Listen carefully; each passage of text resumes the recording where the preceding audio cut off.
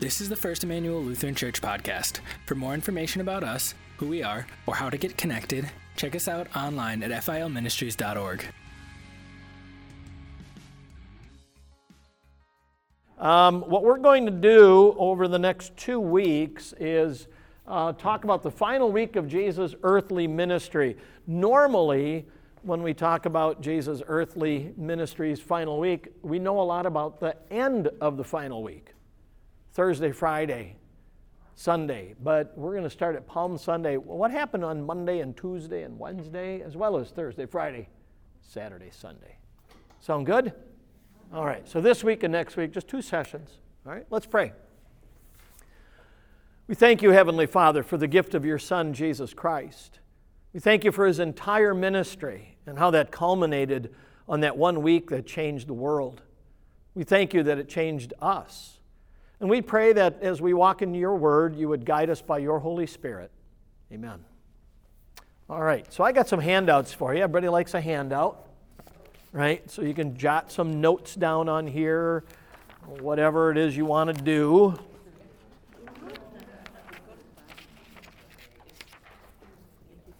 Yep.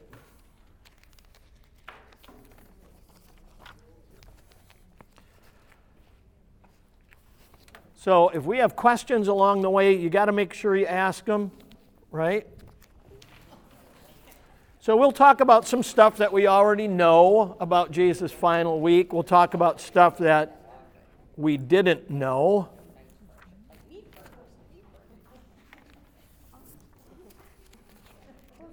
All right. Just by way of introduction,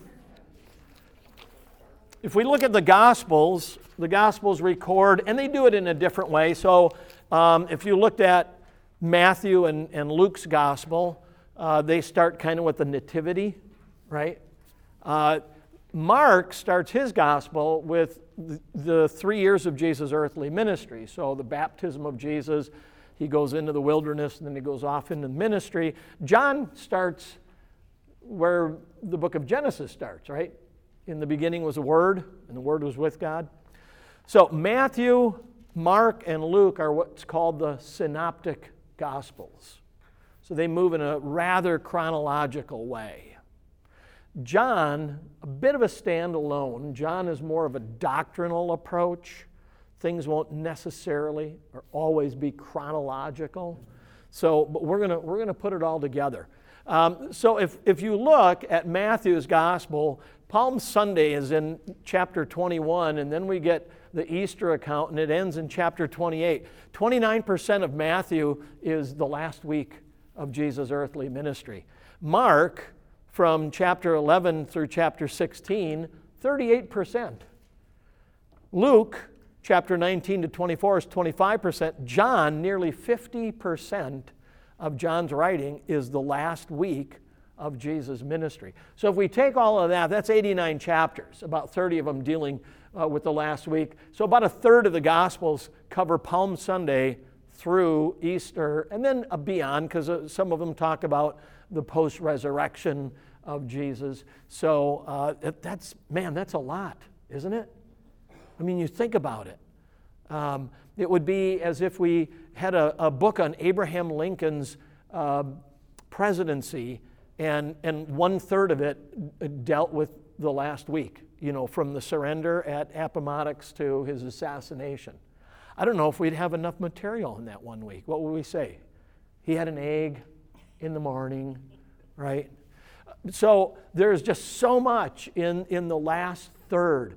And we're going to read through some stuff, and you're going to say, well, I knew that was in the last week, the Lord's Supper and Good Friday. But there might be some things you say, didn't realize that. Didn't pick up on that was in the last week. So, any questions before we get hitching a ride here? We're going to do what's called harmonizing the Gospels. So, we're going to lay Matthew, Mark, Luke, and John side by side. Some of them will cover the same thing. We might find just one gospel writer talks about something. Maybe it's 2. So we're going to try to roll that together. All right? Sound good? Okay. Well, on your sheet here, it has a prelude.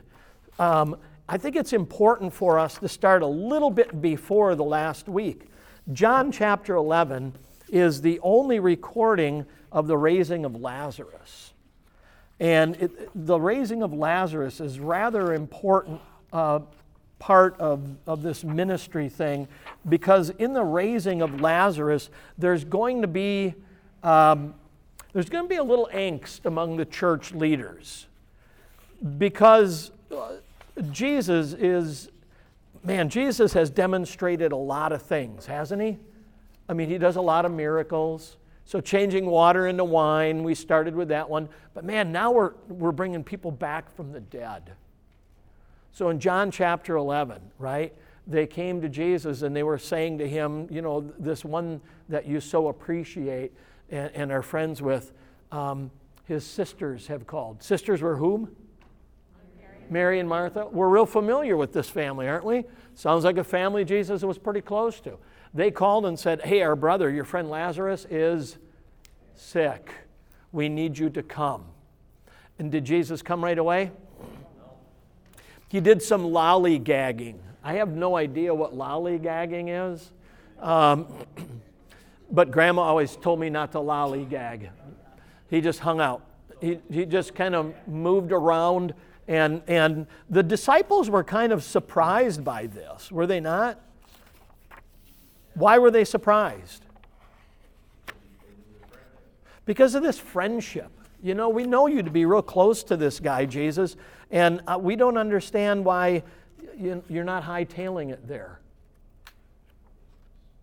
Do you think he took time to make it more important when he waited so long? Great question. Did he wait?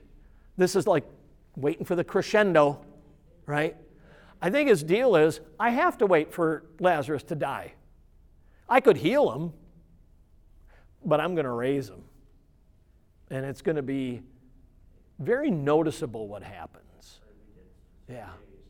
Yeah, and then I like this idea that he has this dialogue when we get to verses 25, 26, and 27, right? And Jesus says to the sister, you know, your brother will rise again. And she said, I know he will rise again in the resurrection at the last day. And Jesus says, I am the resurrection and the life. Whoever believes in me will live even though he dies. Whoever lives and believes in me will never die. And we miss this. This is the very next line, right? Do you believe this? And her answer is, anybody have it? Yes, Lord, I believe. So the great thing is, in this one, Jesus has set the stage before he has the raising of Lazarus. He has a discussion on the resurrection. So Lazarus wasn't resurrected, he was raised. How's that? Okay. Lazarus had to do something after he was raised from the dead. He had to die again. Resurrected people don't die again. So he was raised. In Asia Minor, there's a grave, and inscribed on it is Lazarus, twice dead. So Jesus here wants to help identify that he's not only going to raise someone from the dead, more important, it's going to be the resurrection. And he uses the sister to help to help proclaim this. Yes, Lord, I know he will be resurrected on the last day. So she's already proclaiming the last day. Jesus says, okay, now that we got that done, just to show you that I'm the guy who can bring people back from the dead, come on, show me where you laid him. And they take to the tomb. And he says, let's roll the stone away. Oh, wait a minute, he's already been in the tomb how long? 4 days. The belief was this: if you've been in the tomb for 3 days, you're dead. This guy's been in the tomb 4 days. Dead is dead. So there's no chance that this guy was just laying around there for 4 days, taking a nap. And they bring him forth, and he comes to life. So if you take a look at John chapter 11, you'll find that the reaction of the people was kind of cool, right? They said, oh, man, what is this? This is kind of neat that this guy's come back from the dead. This Jesus is like amazing. And when we get to, when we get down to the end of the chapter, what ends up happening? When you get to verses 47 and 48. So let's go back to 45, actually. After this resurrection, or this raising, many of the Jews, therefore, who came with Mary and had seen what he did, believed in him. But some of them went to the Pharisees and told them what Jesus had done. So the chief priests and the Pharisees, in verse 47, John chapter 11, gathered the council and said, what are we to do? For this man performs many signs. And if we let him go on like this, everyone's going to believe in him. Wasn't that the goal? But what's the problem for the Pharisee? The Romans will come and destroy both our holy place and our nation. But one of them, Caiaphas, who was the high priest that year, said to them, you know nothing at all. Do you not understand that it is expedient, necessary for you that one man die for the people, and not that the whole nation should perish? And he did not say this of his own accord, but being high priest that year, he prophesied that Jesus should die for the nations, and not for the nation only, but to gather into one the children of God who are scattered abroad. So Caiaphas, in his mind, is saying, we got to get this guy out of here, or else the Romans are going to come and take our place away. You got to kind of jump backwards in time, about 30 years. King Herod, when Jesus was born, wanted to do away with Jesus, right? It was about the year 4-ish BC. So Jesus, here you go. Jesus wasn't born on like 0. There were some people who were working on a calendar. He was probably, they figure he was born about 5 BC. So Herod dies not too long after Jesus is born, about a year. Some say maybe 9 months. So if you remember, Mary and Joseph were going to come back from Egypt, and the comment was from the angel, it looked like they were on their way back to Bethlehem, and he said, nah, you better go to Nazareth, because the one who succeeded Herod is like nuttier than he is. There was an uprising after Herod died, and about 2,000 people were executed by the Romans. So this is still on their mind. This is only like 30 years earlier. Can you imagine the people who are running the temple and are saying, if we get another uprising, they're going to wipe us out. So, as a matter of fact, they do get wiped out in the year 70 AD. Temple's destroyed. So this is the backdrop. The backdrop is this. Jesus is pretty powerful. He's pretty popular. And he's probably going to head down to Jerusalem for the Passover, and all these Jews are going to be there, and if he just carries on like this, what is Pilate going to do? Rome might remove us. So by the time we get to Friday, you're going to see that the church leaders and Pontius Pilate have something in common. If there is a riot, they're both gone. Which is why the church leaders on Good Friday are going to buddy up with Pilate, who's going to buddy up with Herod. So the enemy of my enemy is my friend. All right, any questions on that? That's kind of deep to get started, isn't it? So that's a little bit of our background. Jesus has brought our friend Lazarus back, and we've got some challenges because of that. So, Jesus decides heading to Jerusalem.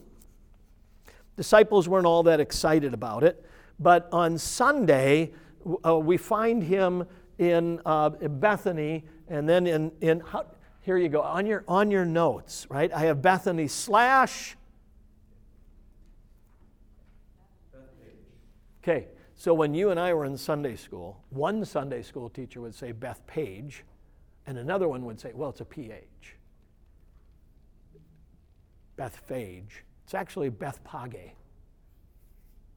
A page is an unripened fig. Beth is house. It's the house of the unripened figs. Bethlehem would be the house of bread, right?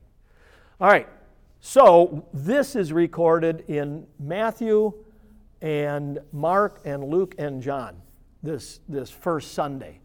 Some will take a portion, others will take another portion. So John is the one who says, the next day a great crowd who had come to the feast heard that Jesus was coming to Jerusalem. So they took palm branch from the trees and went out to meet him, crying, Hosanna, blessed is he who comes in the name of the Lord, even the King of Israel. So that's the way John introduces this particular portion of Jesus' ministry. Palm branches are somewhat important. They were a symbol for the Jewish people of victory. I'm not sure that the Romans understood that. There was a lot of symbolism that went on that the Romans probably didn't pick up on. So Jesus was in Bethany, and now in Matthew, Mark, and Luke, all three talk about this.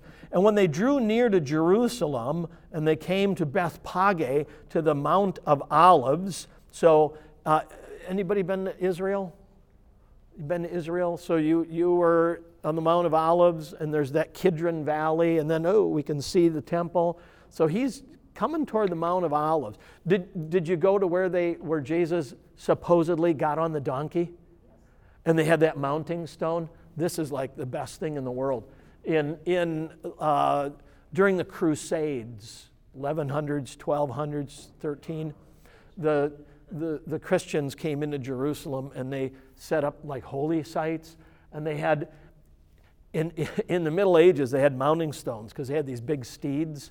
So you got on the mounting stone and then you got on. So they had this stone. This is the very stone that Jesus used to mount the donkey. If you use the mounting stone to get on a donkey, you go completely over. You really don't need, especially a colt, the foal of a donkey. The mounting stone would probably be bigger than the animal. So there they are. They're on the Mount of Olives, which is a pretty important place for Jesus. Is it not? Yeah, it's going to play in through the whole week. And he sent 2 disciples ahead of him, go in the village. And then immediately you're going to find a donkey tied with the colt. Now, Matthew and Luke say, on which no one has ever sat, which would make it religiously pure. So that, I'm sorry, I said Matthew, it's Mark and Luke. These are the only ones who said it. So bring it here. So Matthew, Mark, and Luke both say, if anyone asks you what you're doing, just say, well, the master needs it. Because, horse thieves as well as mule and donkey thieves are probably not appreciated even in the first century. But it's a simple statement. The master needs it. Don't you wonder if the guy who owned the animal was thinking, what master? But nonetheless, he said, hey, no problem. Go ahead. You can borrow it. So, Matthew says, all this took place to fulfill what was spoken by the prophet, saying, tell the daughter of Zion, behold, your king is coming to you, humble, mounted on a donkey, on a colt, the foal of a donkey. 2 things. Number 1, Jesus fulfills yet another prophecy. The second is, it's a modest entry. It shows humility.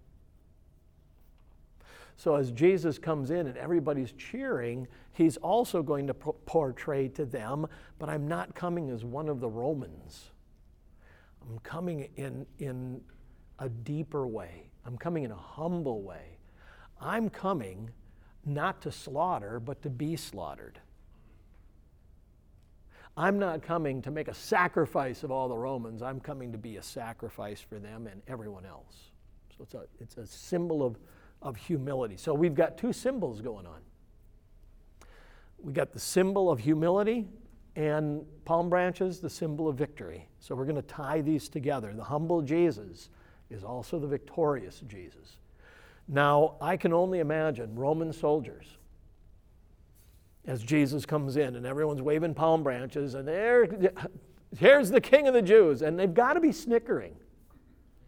It's like, seriously? And he's on like a donkey? Really? Yeah, where's your steed? You know? This would be like General MacArthur making his return in a kayak. Just isn't going to look impressive, is it? We need a landing craft for this. So they went away. They found the colt tied at the door out in the open street, and they untied it. And the ones who stood there said, "What are you doing?" And they said what Jesus told them, the Lord has need of it, and they let them go. So they were questioned, and they let him go. The Lord needs it. We heed the word of the Lord. So they brought the colt to Jesus, and if you're trying to follow me, I'm jumping from gospel to gospel, so my apologies. They brought the colt to Jesus, and they threw their clothes on it, and he sat on it. Luke adds, "For it is written," which is Zechariah chapter 9, verses 9 and 10, "Fear not, daughter of Zion, behold, your king is coming, sitting on a donkey's colt." His disciples did not understand this at first. But when Jesus was glorified, then they remembered that this had been written of him and had been done to him. What do you think's going through the disciples' minds as Jesus is getting ready to go into Jerusalem and they see all these crowds lined up on the road? This is it, man. We've been waiting for the kingdom to come. Romans out, Jesus in, and guess what? We're in the cabinet. We've got seats. And then, because remember Jimmy and Johnny? Can we be on your right and your left? Yes. So they don't have this fuller understanding. They're going to catch it later when Jesus is crucified and risen.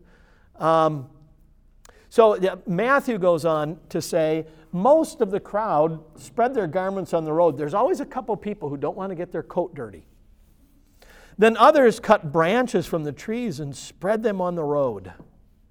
This is the red carpet treatment, right? So putting your coat on the ground, chivalry is dead, right? Remember those old pictures of the guy who would take his coat off and put it on the puddle so the girl could walk across? Who ever did that?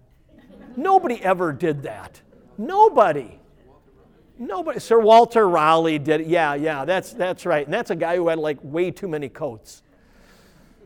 But this is a sign of really humility as well. This is a sign of I'm bowing down to you, Jesus. I'm recognizing you as my master, as my Lord. So they put these on the road, and it says here in John's the only one to say this, and he's the only one who covered the Lazarus story. John adds this: the crowd that had been with Jesus when he called Lazarus out of the tomb and was raised from the dead bore witness. And the reason why the crowd went to meet him was that they heard he had done this sign. So he's attracting even more people. So we're going to back up again. Jesus is doing his ministry up in Galilee. It was important for Passover for Jews to go to Jerusalem. So they're all going. Imagine, as Jesus is going down, imagine the crowd as it gets bigger and bigger, because, he's preaching and teaching and raising people from the dead. And imagine this crowd that's gathered, this huge crowd.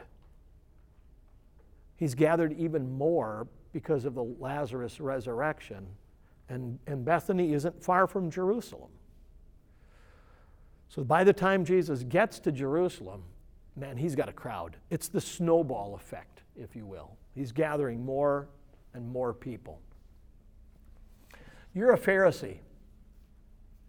What are you thinking? I knew it. I told you. Caiaphas got to be saying, I told you. I told you the whole world was going to go after this guy. If you're a Roman soldier, what are you thinking? Another uprising. Yeah, this one's a joke, though. He doesn't even have an army. He's got fishermen. What are they going to do, put a net over us? Right? If you're a disciple, you're thinking, this is it. This is it. We've been finally waiting for this. Jesus is going to go in and he's going to boot everybody out. Do you see the mixed emotions that are happening? Yeah. And the only one who really gets it is Jesus. He's the only one who gets what's happening and what's going to happen. So it says, Matthew and Mark, the crowds that went before him and that followed him. So he's surrounded by people. Hosanna to the Son of David, they cry. Blessed is he who comes in the name of the Lord. Hosanna means save or save us now. Hebrew. Mark adds that they were crying, blessed be the kingdom of our father David that is coming. They were right and they were wrong. They were right that the kingdom is coming, but not necessarily in the way they anticipated. Why do they use, the Jewish people always thought, hey, we're going to get another Moses to lead us. But now they're comparing him to King David. Why?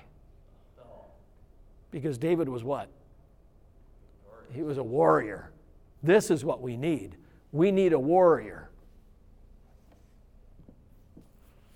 So, Luke says this. He says, now as he was drawing near at the descent of the Mount of Olives, so he's coming down, then they're going to go back up to the temple, the whole multitude of the disciples, meaning all those who were following Jesus, began to rejoice and praise God with a loud voice for all the mighty works that they had seen. So they're talking. Oh, he raised Lazarus. Well, I saw him change water into wine. I was at the wedding. Well, yeah, I saw this, I saw that. And they're all talking, and they're putting it all together. This is the guy. We're finally going to be released from these goofy Romans. Some of the Pharisees in the multitude said to Jesus, Teacher, rebuke your disciples. Tell them to stop. And they have two reasons. One, they don't like the popularity of Jesus. Two, they're fearful that a riot might break out. They should have just put a fence around the temple. Oh, I won't go there. So he answered. Here's what Jesus said in Luke's gospel. I tell you, if these were silent, the very stones would cry out. And it could be a testimony that what Jesus is saying is even creation testifies to who I am. Even creation knows that I am the Lord God. In other words, he's also saying to the Pharisees, you're dumber than rocks. If you don't get this, you're dumber than rocks.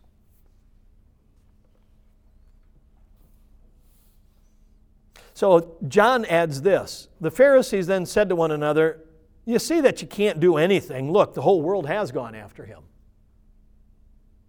Enough is enough. So Luke tells us this. When he drew near and saw the city, remember what he did? He cried. He wept over the city, saying, would that even today you knew the things that make for peace. Wow. He wept over it. He wept at the tomb of Lazarus. And he weeps over the city of Jerusalem. Lazarus is physically dead. Jerusalem is spiritually dead. Right? He's come to raise Lazarus from the dead. He comes to raise sinful humanity from spiritual death. And he's going to do that by giving up his life.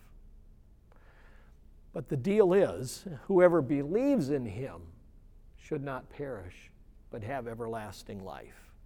So this is where Jesus weeps. Everything was laid out. I mean, if anybody on the face of the earth should have known that Jesus was the Messiah, it should have been the people in Jerusalem, right? They know the scriptures. Here's the deal. Here's the prophecy. Here's what Jesus has done. When you put them together, what do you have? A Messiah. But they had put themselves in their popularity way above of Jesus' ministry. Jesus goes on, but now they are hid from your eyes.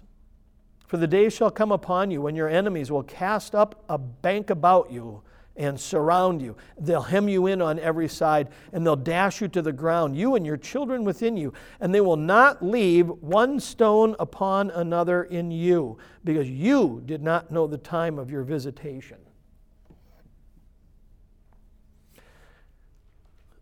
Remember when Jesus and the disciples went into Jerusalem, and the disciples were gazing at the temple buildings, right? Like a tourist in New York City, right? Anybody ever been a tourist and you just found yourself doing this? Isn't it? You go downtown New York, it's like, oh, that's pretty good. The taxi guy goes, oh, I can take this one for a ride. Yeah. Remember the disciples did that, how impressive, and Jesus said, yeah, you know, there's going to be a day that one stone's not going to be left on another. And that would come in the year 70 A.D. But we wouldn't need a temple anymore. Right? The temple was the presence of God among his people. We have Jesus. He is the presence. So Jesus gives a prophecy again here. So when they entered Jerusalem, all the city was stirred, saying, who is this? Do you remember how the city was stirred when the wise men came to Jerusalem? Who is this they're talking about, this king of the Jews? Notice this.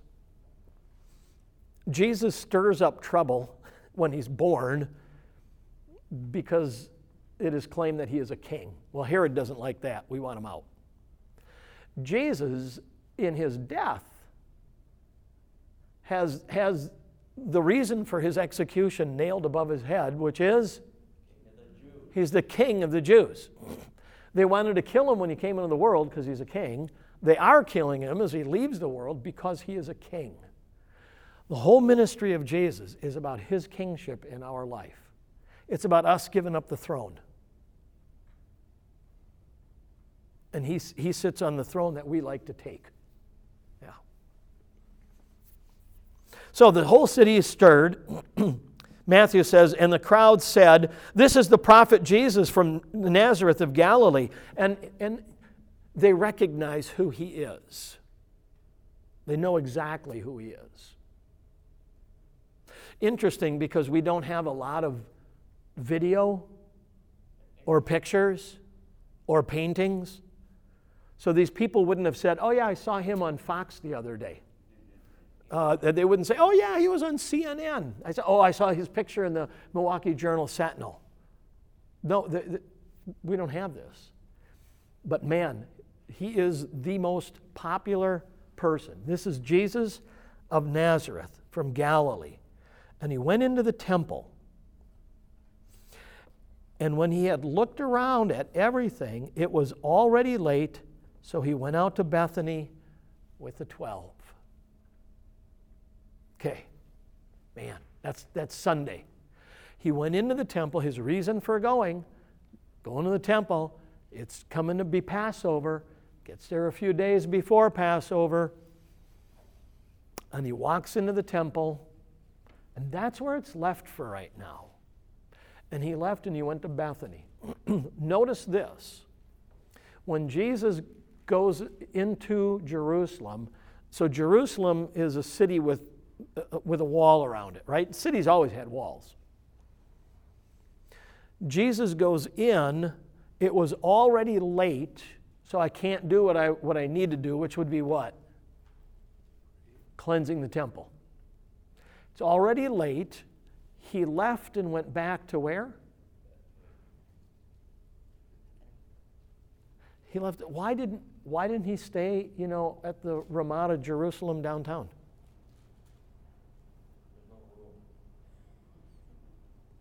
He left so that he would not be under the thumb of the ruling people.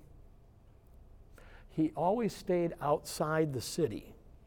Notice when we get to Thursday and we arrest Jesus, then they bring him into the city. When is his trial? It's at night. City gates closed. You ain't coming in, you ain't going out. His followers couldn't come back in with him. So we'll talk about why did the cheering crowd on Sunday become the jeering crowd on Friday. So this will be tied into it a little. So Jesus, he walks in, notices that it's late. He goes back to Bethany with the 12. All of his disciples go with him. We're all going to be outside. Here's how it works. The people who lived in Jerusalem stayed in Jerusalem.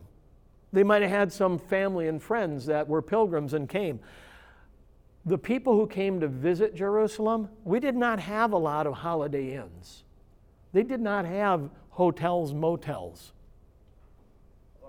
You stayed outside the city gates, and many of them camped at Jellystone Park on the Mount of Olives. Or if you had friends in the area. Jesus had friends in the area. He stayed probably with Mary and Martha and Lazarus. Okay? Good. Questions on Sunday? Palm Sunday. Any questions? No. All right, so we got a Jesus who's popular. We've got a ruling class of Jews they're not excited. We got a group of Romans who are probably chuckling at all of this as it's playing out. And we've got followers who think this is it, man. Disciples, we're finally going to get our place. They're probably going to go into Jerusalem to a tailor's and get nice clothes because they're going to have their picture in the paper. They're all excited about this. And then Jesus says, come on, let's go to Bethany, which would not be unusual. So they don't see anything unusual about leaving the city and hanging out in Bethany. Yes? Maybe this has no significance at all, but it doesn't seem like, now when a celebrity comes in the area, it's all about the celebrity shaking hands, connecting with the people, getting into the crowd. But these accounts of Holy Week, it just seems like Jesus, he didn't do that. The crowd came to him and Crowd came to him, exactly. I mean, are there accounts of him where he went around shaking hands, I'm here for you, or something? Yeah, you know what's interesting? It's not so much that Jesus sticks his hand out. Everyone else is sticking theirs out to touch him, right? So we had that lady who had the bleeding disorder, and she was healed just by touching the hem. So it's that the people are just reaching out to him. And we don't have any what they call rope lines. Everybody's around him. I remember my Sunday school books, and Palm Sunday was like everybody on the side of the road, just like Cedarburg on the 4th of July. Every once in a while a kid would run out to get a Tootsie Roll and come back in. But when you read it, the crowd that went before him and the crowd that followed him, it's like a moving anthill. Is that more of a cultural thing? Or, yeah. Have the king on the big, Yeah. I think it's probably, I just really want to get close to this Jesus. How suddenly things can change. And it's this raising of Lazarus. There's always people around Jesus. If you read, there were times all he wanted to do was get away and the crowds followed him, right? He's in the house speaking, and it's so crowded they couldn't get a paralytic in to see him. They cut a hole in the roof and drop him down. So that we get this constant crush. I want you to think about that. 3 years of day in, day out, being constantly crushed by people. There's no Secret Service. There's no White House where I can get away, or a Camp David where I can relax.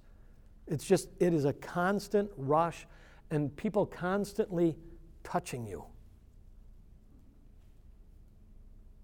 There's no social distancing at all. So it's a good question. Thanks.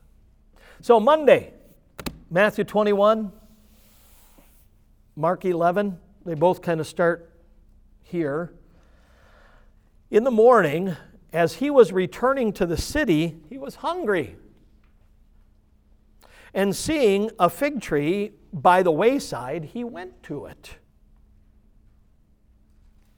So it was the drive-up window. It's like a McDonald's. When he came to it, he found nothing but leaves, for it was not the season for figs. And he said to it, "May no one ever eat fruit from you again." And his disciples heard it. Jesus, was he not a morning person? Did he not have his coffee yet? I mean, is this the Jesus you know?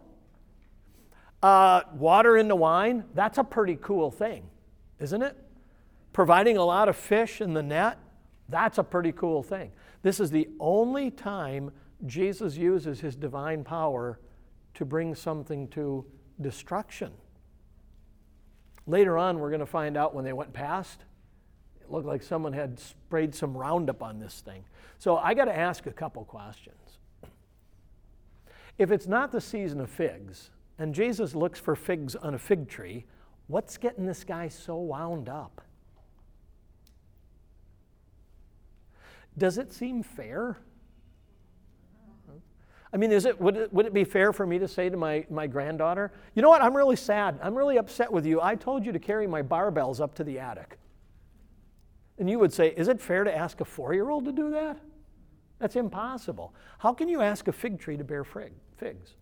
The thought probably is this. There were probably unripened figs at this time of the year. Page.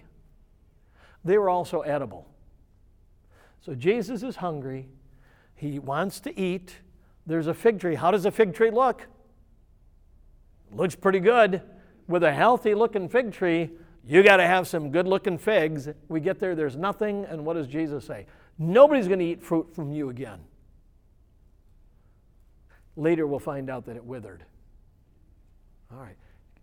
I like the line, and the disciples heard it.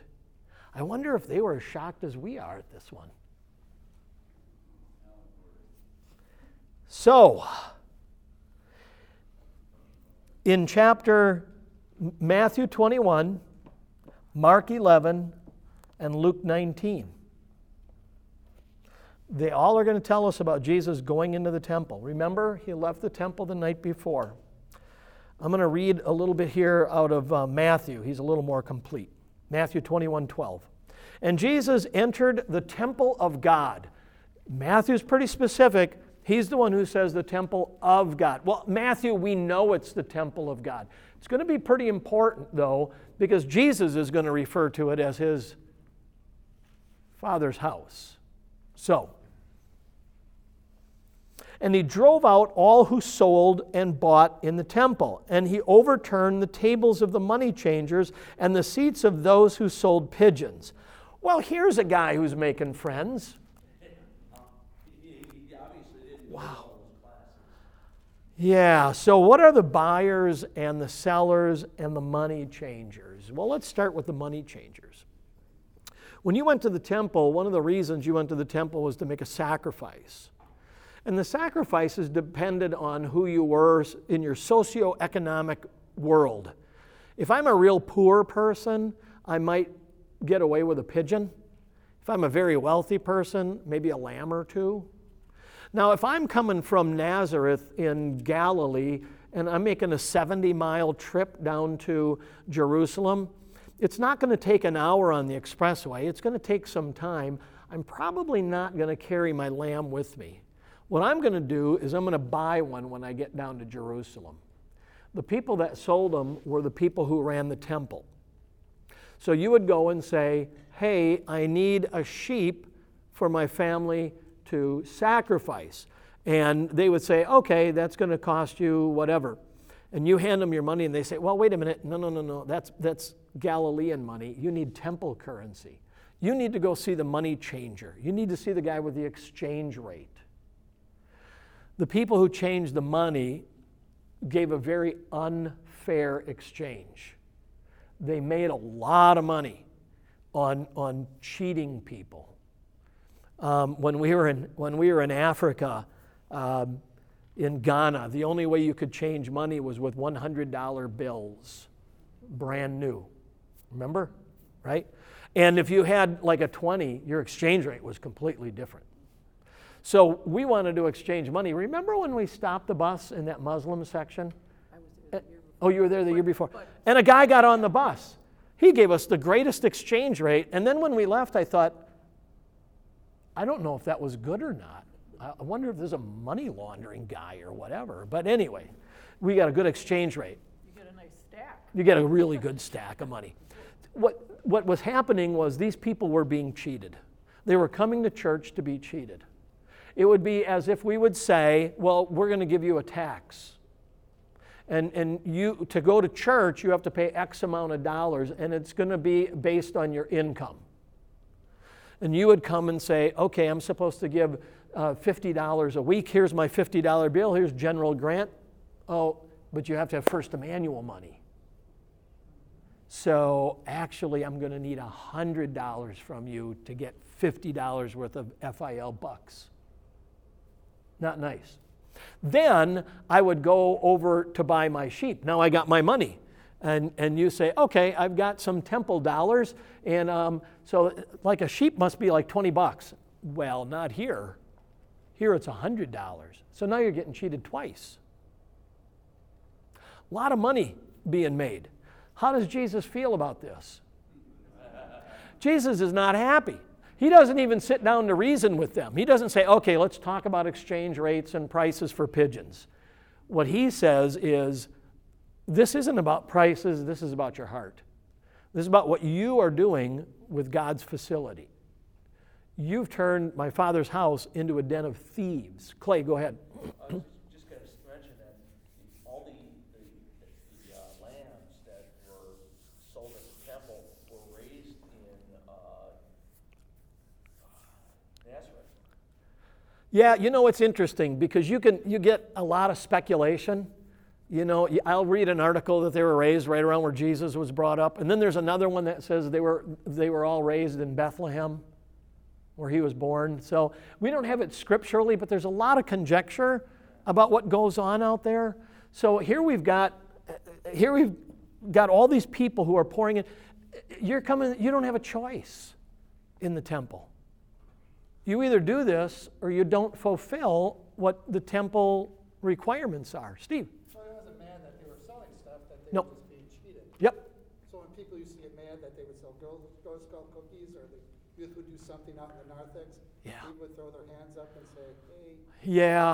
Yeah. You know, Ladies' Aid bake sale, men's club selling tickets for the beef dinner, right? Youth raising some money so they can go to the national youth gathering. It's not bad, you know. But when those youth start selling those candy bars for $900, I got a problem, right? Yeah, so our bake sales and whatever, that money is targeted for something, right? This money was targeted for someone. Gonna grease our pockets with this. Yeah, so if they would have come in and said, you know, we have temple currency, and they gave a decent exchange rate, and they sold a lamb for a decent price, that wouldn't have been a problem. This was a problem. Yeah. So rather than being a service to the people became a service to the Pharisees and Sadducees, and yeah. So you can see Jesus is a little annoyed. And then if you're looking at Mark 11, he adds this, and he would not allow anyone to carry anything through the temple. Can you see these guys trying to pick up pigeons, gather money, and run out? And Jesus goes, oh, no, that's not going to happen. It's done. It's done completely. Well, we'll hang out in Mark 11:17. And he taught them. So this whole turning over tables is a teaching moment. He taught them and said to them, this is wonderful, Rabbi. Ask a question. Rabbis teach by asking questions. Is it not written, my house shall be called a house of prayer for all the nations? If you want to know, that's Isaiah 56, verse 7. But you have made it a den of robbers. And then Mark goes on and says, and the chief priests and scribes heard it. They're not really happy. Any questions on the cleansing of the temple? If you look at John, John has this at the beginning of the ministry. Again, John is not a chronological guy.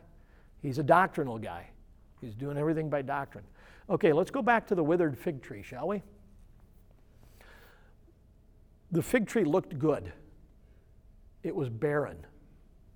When Jesus or you or I would have walked into that temple, it would have looked good and busy. But it was barren spiritually. This is what Jesus is conveying in the fig tree. Just as the fig tree looked good and healthy and strong, but had absolutely nothing to offer, that was the temple. It was busy, but nothing was going on. That's my line when I ask someone to say, "How you doing today?" "Oh, I'm busy." Don't tell me you're busy. Tell me what you're getting done. Everybody can be busy. Some people are busy at being lazy. Busy. Temple. Yes, it does. The temple was busy. Nothing was getting done. Any questions? Oh, we got some time. Let's keep clicking, huh? So, back over to Matthew chapter 21. We're still Monday, right? This has got to really rub the teachers and the scribes pretty rough. And the blind and the lame came to him where? In the temple, and he healed them. He got rid of the garbage, and he started to do the work of the Father. He's now in the temple, and they're bringing people to him, and he's healing them. Man, we got Matthew 21, verse 15. But when the chief priests and the scribes saw the wonderful things that he did, and the children crying out in the temple, "Hosanna to the Son of David," they were indignant. They were upset. They were angry. And they said to him, "Do you hear what these are saying?" And Jesus said to them, "Yup, yes I do. Have you never read, 'Out of the mouths of babes and sucklings thou hast brought perfect praise'?" That's Psalm 8:2. It's not that these are just kids that are praising Jesus. They are seen by the Pharisees and the scribes as spiritual infants, less than us. And Jesus is saying, yeah, I get it. They're, in your eyes, spiritual infants, but they're spiritual giants because they recognize who I am. So, the chief priests and scribes, the principal men of the people, sought to destroy him because they feared him.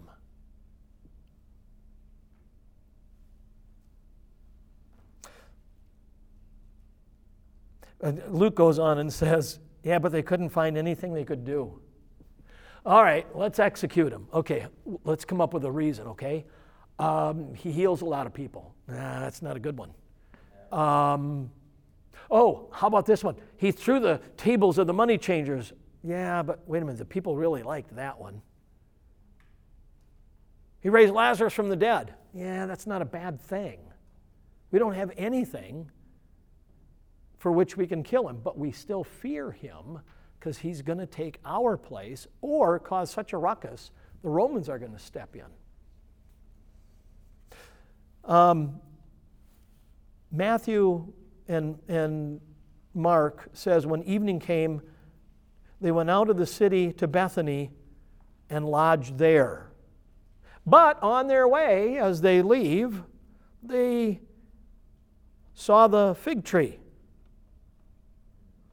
And their question is this: how'd that fig tree wither so fast? And Jesus answered them, "Truly I say to you, if you have faith and never doubt, you will not only do what has been done to the fig tree, but even if you say to this mountain, 'Be taken up and be cast into the sea,' it will be done. And whatever you ask in prayer, you'll receive If you have faith. Wow. So they're shocked that the fig tree dies so fast, and Jesus then tells them, yeah, that's not all that great. You and even earlier in his ministry, you'll do greater things than I've done. Seriously? How many of you here have ever cured anyone of an illness? Anybody? Anyone raise anyone from the dead? Anybody die and come back to life here in this crowd? No, I haven't. But Jesus talks about you'll be able to do these things if you have a faith that's great enough. If you have a faith.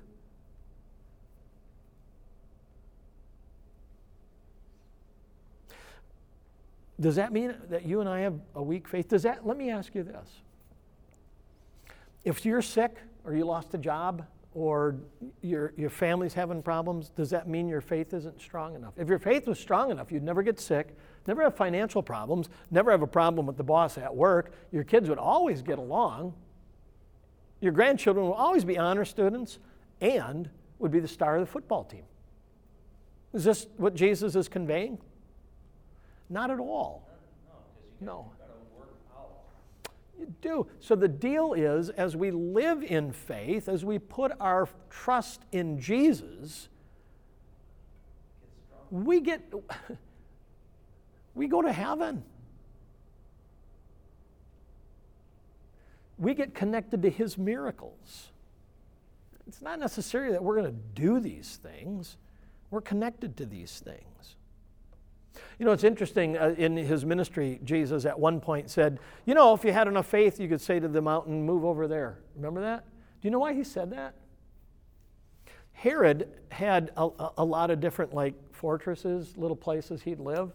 And there's a place in the Holy Land where there's two mountains. And you can go up and see the remains of Herod's little eagle's nest. But the deal is he wanted it on this mountain, but that mountain was taller than that mountain, so he had them move the top of this mountain to that mountain and build his home on top of it. And the people were just amazed at the engineering. He moves mountains. And Jesus says, oh, man, yeah, sure. Oh, that's great. He got a bunch of shovels and moved them, but boy, the mountains of sin that you get to move with the gift of forgiveness, right? Or the mountains of fear you get to move with the shovel of love. Amazing. So this is Monday for Jesus. Sunday, coming into Jerusalem. Monday, cleaning up the temple. Can you give me 5 minutes to introduce Tuesday? Tuesday's a huge day. You didn't realize this. Tuesday, it's Teaching Tuesday. We are going to find a whole lot of parables of Jesus. Jesus most likely did this teaching on the temple steps. It was called the rabbinical steps. They're still there. And when you go to Jerusalem, most everybody gets on the steps and they have their picture taken on the steps. You get your picture taken on the steps, the rabbinical steps over there? Probably. Rabbis would gather there and with their disciples, and crowds would come along and they would discuss theology. Jesus teaches a lot of parables. A lot of the parables that you know and love come on this day. The very last parable that Jesus is going to speak is in Matthew 25. There's some people that say, well, it's not really a parable, but I don't know. He talks about sheep and goats. On the last day when the king comes, sheep on the right, goats on the left. And Jesus is going to say, you know, whatever you've done to the least of these, my brothers, you've done it to me. It sounds like you got to work your way to heaven. But we're going to talk about the progression of parables. So if you want, start reading. And if you want to do that I would suggest Matthew on this one. Start at chapter 21. And man, he just keeps a-preaching. When he preaches, he goes. He doesn't even stop. So. Thanks for listening. If you want to learn more about First Emmanuel Lutheran Church, visit filministries.org. Have a good day, and God bless.